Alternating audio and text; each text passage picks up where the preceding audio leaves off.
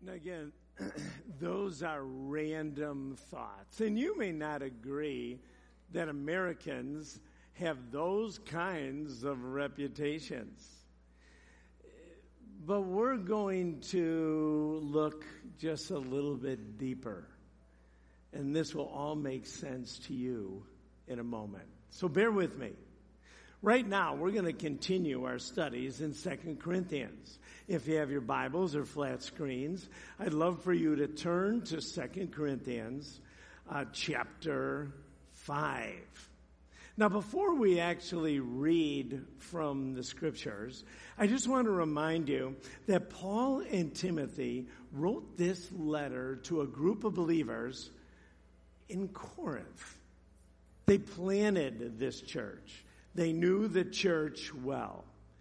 And it's really important for each one of us to be able to understand the context as we open up any of the scriptures.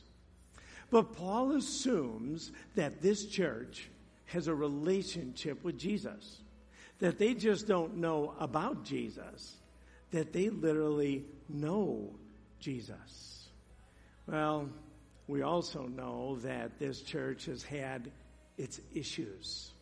They have had some struggles personally and corporately. So what does Paul do? As he begins to inject them with divine truth. We know God's word is so critical. We know God's word is so important for each one of us to understand. And so Paul, he gives them truth. In spite of how they've been acting and light of who they really are. Let me stop for a moment. This is our 8th week in the study of 2 Corinthians.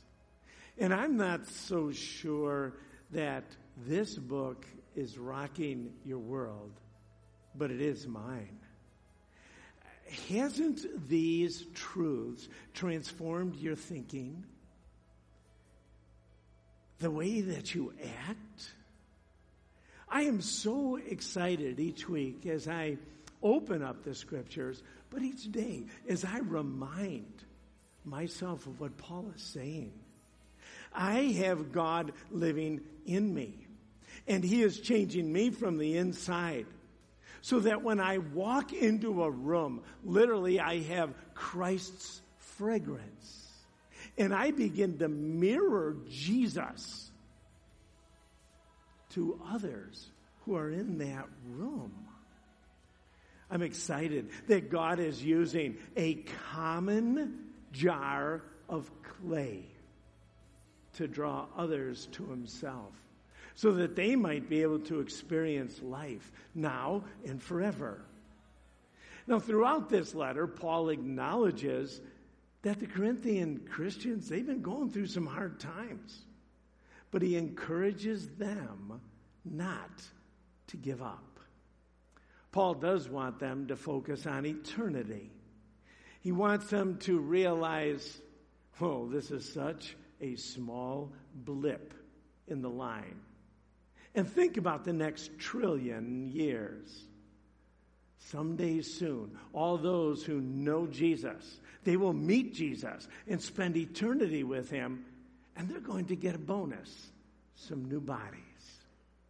So let's focus on what it means to please God, because that's how we ended last week's lesson. And that there is so much reward in listening to God and pleasing God and obeying God. Today, Paul clarifies, what does pleasing God look like? But before we jump in, let me pray. Oh, Father, today we pray as David prayed in Psalm 18. We love you, Lord. You are our rock, our fortress, our shield, and our Savior. You give us strength and power. It's in your strength that I can overcome any enemy. At times, Lord, I feel the ropes of death have entangled me, and the floods of destruction sweep over me. I'm confused by the virus, by the racism, and by the lack of love for one another. We ask you to heal our land. We've been praying that a lot, not only in our service, but it seems like every day. We ask you to draw people to yourself where they can drink the everlasting water that you offer. We pray for our leaders, our political leaders, our leaders in schools, our leaders in churches.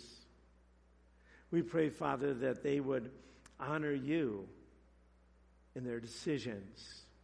We pray for our police and first responders and all those hospital workers. We ask you, dear God, that you would give them grace as they jump into the fire so many times. We pray, Father, for justice and for peace. And ask you, dear God, that you would rise up just judges and fix a broken court system. We pray, Father, for the affirmed and the helpless and the widow and the orphan. Yet, Lord, even this weekend, this day, we thank you for our country. We know there's issues, but we are so grateful for the freedom that we get to enjoy. We know that your church is here, and we know that its impact is great. We know, Lord, that you are faithful and that you show yourself faithful to the faithful. We know, dear God, that you will not let rebellion go unpunished.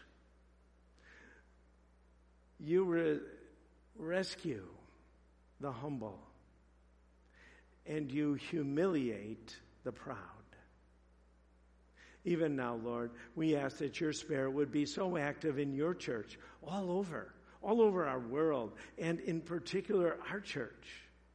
We know that you live, and we praise you, the rock of our salvation. We love you, Lord, and thank you. We thank you especially for the opportunity we get to gather in the house, in your house, and even online. May you receive honor and glory for all we do in your name, your precious name. Amen.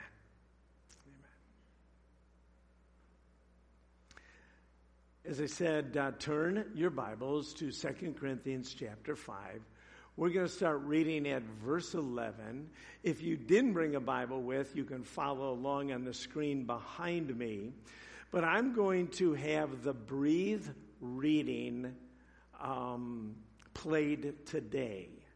So if you would, let's follow along 2 Corinthians chapter 5, verse 11. Because we understand our fearful responsibility to the Lord, we work hard to persuade others.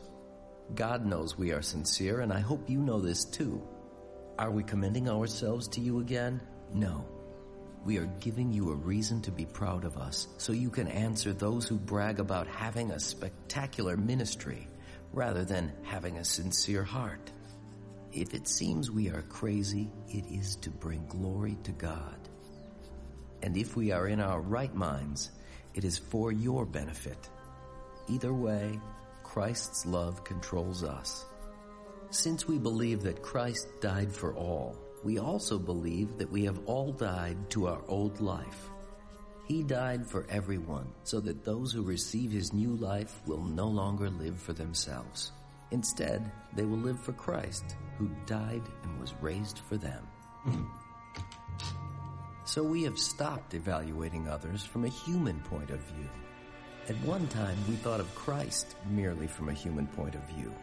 How differently we know him now. This means that anyone who belongs to Christ has become a new person. The old life is gone, a new life has begun. And all of this is a gift from God, who brought us back to himself through Christ. And God has given us this task of reconciling people to him. For God was, in Christ, reconciling the world to himself, no longer counting people's sins against them. And he gave us this wonderful message of reconciliation. So we are Christ's ambassadors. God is making his appeal through us. We speak for Christ when we plead, "Come back to God." For God made Christ, who never sinned, to be the offering for our sin, so that we could be made right with God through Christ. As God's partners, we beg you not to accept this marvelous gift of God's kindness and then ignore it. For God says, "At just the right time I heard you. On the day of salvation, I helped you." Indeed, the right time is now. Today is the day of salvation. Paul continues this letter, and he says, in light of these divine truths, in light of what we've been talking about for the first 5 chapters, because we understand our responsibility, which is to please God, and our expectations, and God's specific assignment, we work hard to persuade others. Now the question's got to come to each one of you. What am I, as a child of the King, working hard to persuade others to do? The answer is found in our text. And it's persuading all peoples to come back to God. You see, all people naturally run from God. They scramble to find both meaning and fulfillment apart from God. But the scripture is so clear that meaning and fulfillment is found only in a rich relationship with Jesus. A relationship with Jesus changes everything. You know, some have never taken the step of faith. But Paul is overwhelmed by the gospel and the message of the gospel. He states over and over again about how much God loves us and how much he sent his son in order to die on the cross, shed his blood, so that you and I might be reconciled, that we can have a relationship with God. And this whole message is going to say this over and over and over and over again. But I'm pretty sure everyone who walks into this building or everyone who's watching online or listening, they probably don't all have a relationship with Jesus. They probably know about Jesus. And so the message to those far from God is come back. Secondly, we also know that believers are deceived, and they try to find life apart from Jesus. Is that we listen to our culture, or we listen to, others rather than the Word. And we all feel at times we deserve a break. And as we look into that, we recognize that we try to find fulfillment from something other than Jesus. So Paul jumps right in, and he says, we believe in God's truth. God's truth is what transforms. God's truth is what's stable. The Bible is critical in our lives. And he says, Christ died for all, so everyone. And I would circle that. Everyone has a chance for abundant, that means a fulfilling life right now, and for eternity, to be spending time with Jesus. Not only 100 years from now, but 1 trillion years from now. People don't have to stay in a treadmill. They don't have to just go from high to high to high. Anyone can be new creations. Anyone can start over. Anyone can have a fresh start. And I think Paul absolutely believes this from the core of his being, because he has seen the change in his life, and he has seen the change of hundreds, perhaps thousands of people that he has met. He says this: the old life is gone. Or, shall we say it a different way, it's not You have a new master. You don't have to listen to sin. You have an option. Because every time you go the selfish route, it leads to death. But Jesus came to give life. He gave us a purpose. He gave us a reason. This is exciting. People are going to literally live for Jesus now rather than live for themselves. The focus can be different because every one of us realize that the more you live for yourself, the more dead ends there are. Again, occasional highs here and there. So the message to all, to everyone, no matter what state they're in, no matter where they are in their journey, come back to God. Get your nourishment from God. Listen to God. Establish that relationship with God. This is all about you and God. So in light of this, it's really critical that we understand verses 18 and 19. So let's read that. Verses 18 and 19, 1 Corinthians chapter 5. And all this grace and mercy, this new life, this new creation, is a gift from God, who brought us back to himself through Christ. And God has given us this task of reconciling people to him. For God was in Christ, reconciling the world to himself, no longer counting people's sins against them. And he gave us this wonderful message of reconciliation.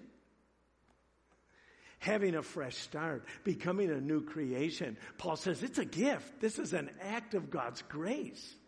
Because God is gracious and merciful and offering the gift of life through Jesus to anyone, to everyone. And then God says this, I've given you Corinthian believers. And let me just remind you, again, they weren't all listening to God all the time. They were a kind of rambunctious group. They were a group that at times you would wonder, they don't represent Jesus very well. All right? But Paul's writing to these folks, which gives me hope for me and for us. And he said this, I have given you the task of reconciling all people to myself. And it almost sounds, again, that it's our job to do the reconciling. It's not. It's God doing that. But we get to be the spokespeople. It's God through Christ's sacrifice. And because of his love for us, that he is reconciling all of the world to him. Oh, we have peace with God. The relationship has been restored. And I think Paul keeps thinking way back in times of creation. When God created the heavens and the earth. When God created man and woman. And when in this garden there was an amazing relationship. That was God's desire, and it's still God's desire. Sin has, made a whole lot of detours and made some advances. But God's message is there. It's one of grace, and we can have peace with God through faith. In Romans chapter 5, it's a great chapter. I encourage you to read it again, maybe sometime this afternoon or later on.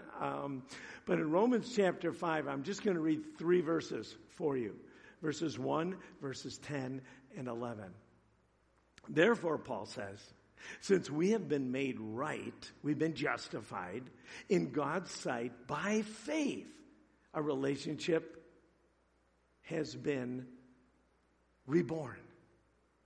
We have peace with God because of what Jesus Christ our Lord has done for us. For since our friendship with God was restored by the death of his Son while we were still enemies. Some of us bristle at that word enemy.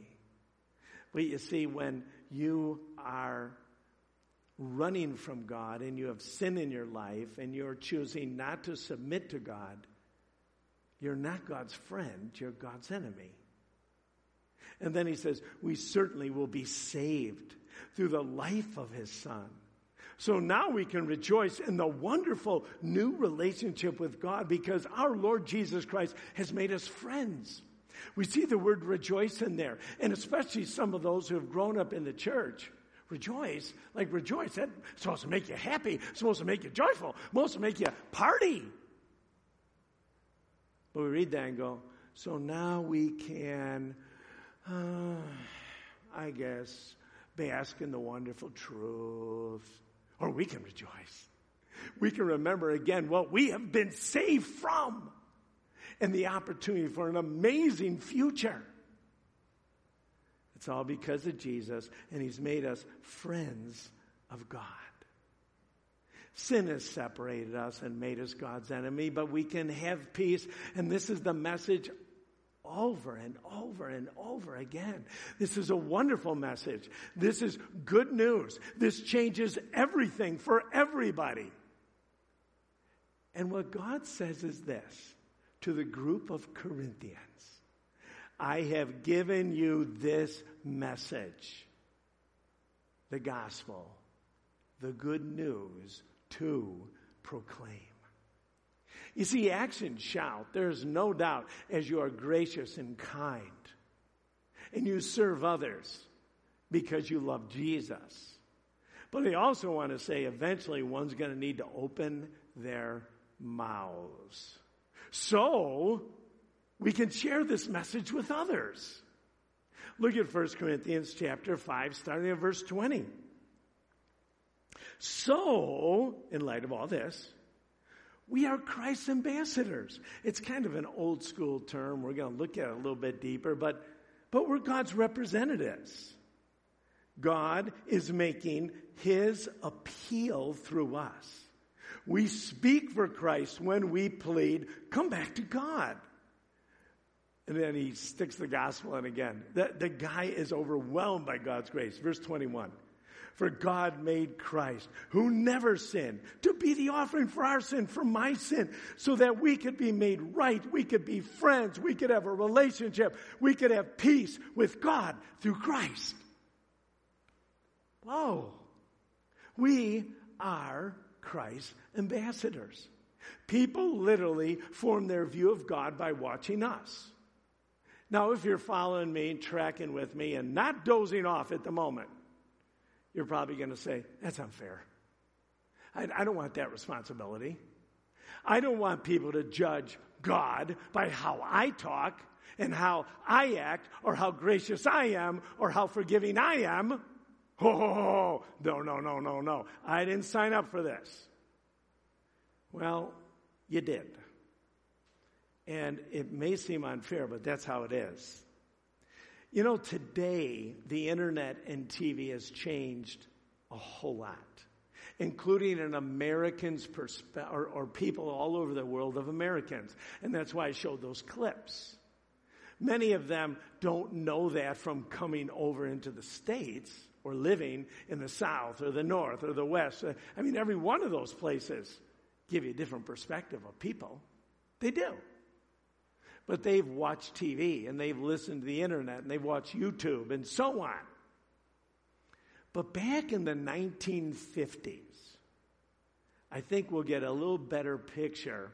If you were an ambassador to France or to Germany or to Thailand or to whatever, things were really, really different. There was a whole lot more pressure. Because if you were in Thailand and you were the ambassador, everybody in Thailand would watch you and would judge you and would think Americans are just like you. So if you're rather chubby, or if you like to party, or if you fill in the blank, it means all Americans are chubby and all Americans like partying and all Americans. You say, oh, that's not fair. But that was the job or the privilege of an ambassador. I'm going to go to a foreign land that knows nothing about our country, and I'm going to represent you, America. And that's even where so much of our foreign services began to change in the 50s and the 60s because of the terrible reputations that we actually had in the United States. But let me just share with you, no matter how many training ambassadors would go through, we as Christians have it so much better. Let me remind you that God has really set us up well. He has the Holy Spirit living in each one of us who know Jesus. He is using our lives and our words to make His appeal. He is chipping away the things that don't bring Him honor and glory. He is using God's Word to change us and to bring conviction. And that every day that we walk with Him, we represent Him better. I can't tell you over the years how many times I've literally gone to neighbors or those that don't know Jesus and said, I'm really sorry. I'm sorry for being sarcastic. I'm sorry for not helping you out in this time. And a couple words would usually follow. I really didn't represent my God well. And then you'd hear things like, oh, pastor, because, when you're a neighbor, everyone calls you pastor. They never call you whatever. Oh, you know what? We're all human and no problem. And I'd say, stop. I want you to know I'm sorry. And I want you to know I didn't represent my king well. And God's still working on me. Wow. We have an opportunity to plead with all people on Christ's behalf. Come back to God. No matter where you are on the journey.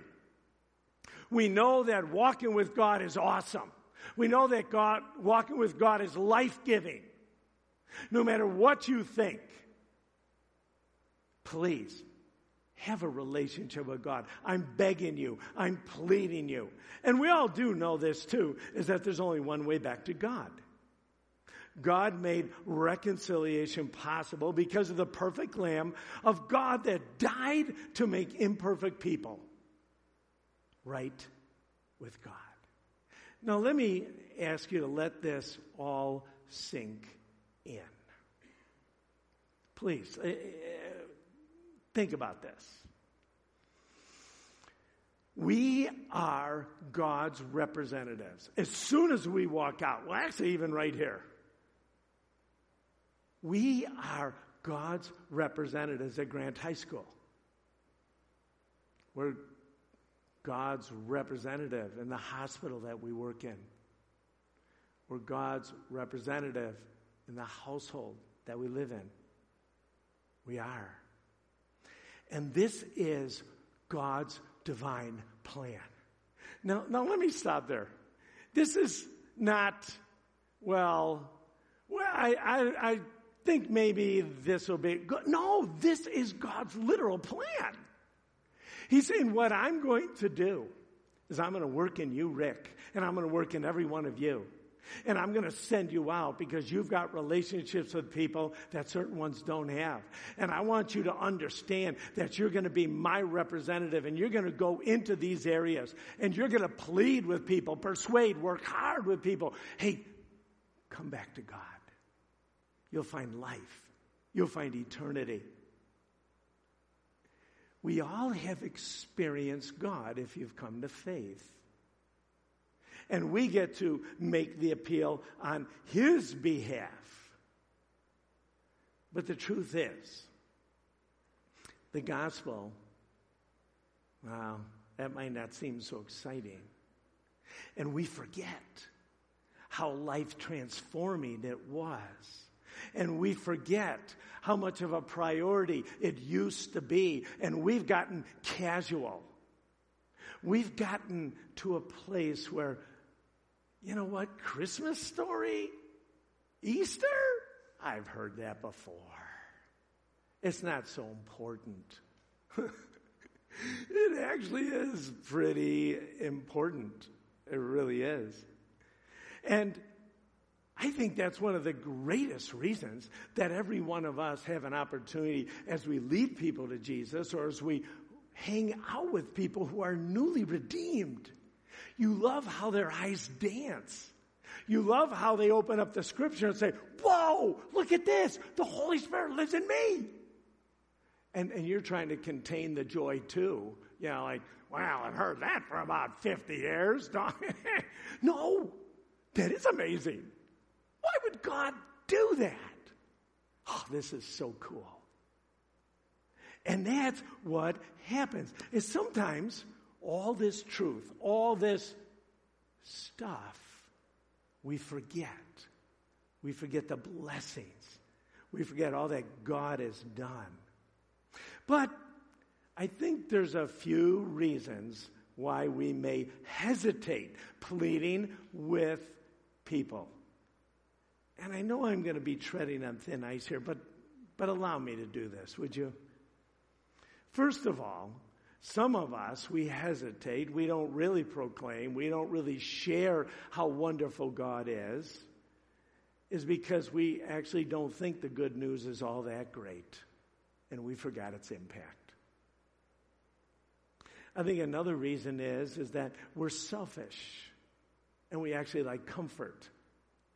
Because if you share good news and someone responds to the good news, then you need to walk with them and disciple them and encourage them. And that means you've got to make some different priorities, and maybe you don't want to do that. I think some of us don't proclaim the good news because we forgot the depth of salvation. It's not just about fire insurance. It isn't. It's about you walking every single day, not underneath the tyranny of the master of sin. That is so unbelievable, life-giving. And what about eternity for trillions and trillions and trillions of years? I think some of us casually think about the Holy Spirit living in us. And we don't care about sin, so we kind of treat sin casually. And as a result of that, the Holy Spirit really can't work in us, and we can't take advantage of the Holy Spirit. I think some believers just really don't love their neighbors. They don't. And they don't really trust God, or they feel God will do it a different way, which maybe He will. Some of us might just say this: I'm not wired that way. You know what, Rick? You have the gift of gab. Everywhere you go. I don't know if I have a gift, and perhaps I should talk less. But I know this, is that when there's something real in you, you like to talk about it. Huh. Some of us say, I've done that before, and no one really listens. Yeah. I just want to say this, is that just because I had a bad experience with food, I just want you to know I'm all about food. Okay? I still enjoy it. So I understand, maybe I may not like certain cuisine, never mind. Hey, maybe some of us have had some bad experiences. Okay? Hey, I shared the gospel and I lost a job. I shared the gospel and those folks don't invite me to their parties anymore. I shared the gospel and maybe some of us just don't believe in hell. And that those that don't know Jesus are going to be spending trillions of years in a lake of fire. Maybe we just really don't have a good relationship with God, and our perspective of God stinks. Maybe we don't understand God's love and how much He wants that message to go out, and how much He has, how important it is that we are the ones who are the heralds. Wow. I think really some of us just focus more on today than the next trillion years. Let me just keep walking here. One more question. What have you been passionate about lately? Have you talked more about COVID, politics, the loss of religious freedom, the end of the world, or maybe the potential baseball season than you have about Jesus, how gracious and wonderful and life-giving he is, and how he gives us purpose and hope. And I want you to come back to God. I want you to know God. I want you to have what I have. Let me try to go just a little different direction. Let's just pretend in a world, a fake world, that you thought money was important and that you believed our security depended on our bank account. Now, I don't think really any of you believe that, but maybe let's just pretend. But what makes it even better in my scenario is that you know the future. So you believe a bank account is critical to have for happiness, and you know the future. Well, what I would say is this. If you did know that, and that was the way you thought, you probably should have been an Apple ambassador. But even better yet, an Amazon ambassador. Let me give you this. If you made a $1,000 investment in Apple in 1980, that investment would be worth $651,000 right now. $1,000. Now, Amazon, I don't want you to get too excited, okay? But Amazon, if you made a $1,000 investment in Amazon in 1997, that's not too far back, just 1,000, it would be worth $1.58 million today.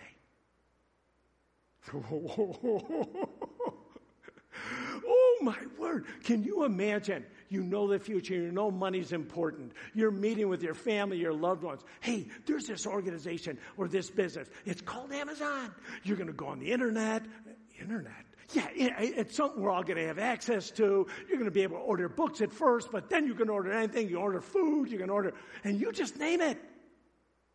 If you put $1,000 in this, I'm telling you, you're going to be unbelievable grateful to me in 2020. Oh man, I need that $1,000, Rick. I mean, like, how am I going to, and we start looking at this. And my guess is you probably needed the $1,000. But could you have imagined having $1.58 million in your bank account right now because you put $1,000 in 1997? In other words, what I would say is, if you really believe this and you really knew the future, you would beg people, would you listen to me? I know this sounds crazy. No one's going to be able to order stuff over the internet. No, please, hear me. Listen to me. This is going to benefit you. Do you understand? In 2020, it's going to blow your mind away. You're going to drive every UPS driver crazy because of Amazon. Folks, let me just say this. We know what is important, and that is a relationship with Jesus. And we know the future. We do. We know the future. All I'm saying is this. Let's plead with others. You'll never regret it. These words convict and energize me personally. They do. Because first of all, God's confidence in an ordinary clay jar named Rick, I was thinking through this week. I don't deserve to be called the Son of God. I certainly don't deserve to be a pastor. And God, thank you. You've graced me. And you've given me an assignment so I get to tell others. And then you know what? I'm going to spend eternity with you. Oh, that's cool, God. Ultimately, I know that people coming in the kingdom is in God's hands. But realistically, we get the opportunity to plead, to Work hard to persuade, is the way Paul said it. Let me wrap up. In 2 Corinthians chapter 6, verses 1 and 2, what I'd like to do is, remember this is a letter. I remind you, it's not written in chapters and verses. And Paul, I think, summarizes his thought in these verses. And he says this: as God's partners, we beg you, we plead with you not to accept this marvelous gift of God's kindness and then ignore it. For God says, at just the right time I helped you. On the day of salvation I helped you. Indeed, the right time is now. Today is the day of salvation. Please, I beg you, don't accept God's marvelous gift of kindness and then ignore it. Don't accept his gift of reconciliation, his gift of salvation, and then just say that was just for me. Please don't accept the gift of being God's spokesman. This is God's grace that you get to join him in his work. He says today is the day of salvation. You responded. You know what it means. You have security. Maybe you need to write letters. Maybe you need to make phone calls. Maybe you don't have access to as many people as you used to before COVID. Or maybe you do. But maybe there needs to be a list. I got to call up. I got to write a letter.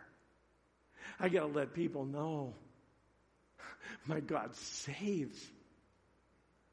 My God saves. You know, the directive seems clear. And I'm going to close with this. We all are ambassadors of Christ, just so you know. You don't even have to sign up for it. But the question comes, what kind of ambassador are you going to be? That's all. You all are ambassadors of Christ if you're part of God's family. So, are you walking in the Spirit, allowing the Spirit to change you so that you represent him well wherever you go and can talk about him? Or are you a rather self-centered, poor ambassador? Just really caring about yourself and not loving others well. Let me pray before we continue our worship. Father, I thank you for the challenge. I thank you for your confidence in us. I thank you for the changed lives, my changed lives, and the lives that are changing around me because of the good news and the gospel. We pray, dear God, that you would give us energy to represent you well all the time. We pray this in your Son's name. Amen.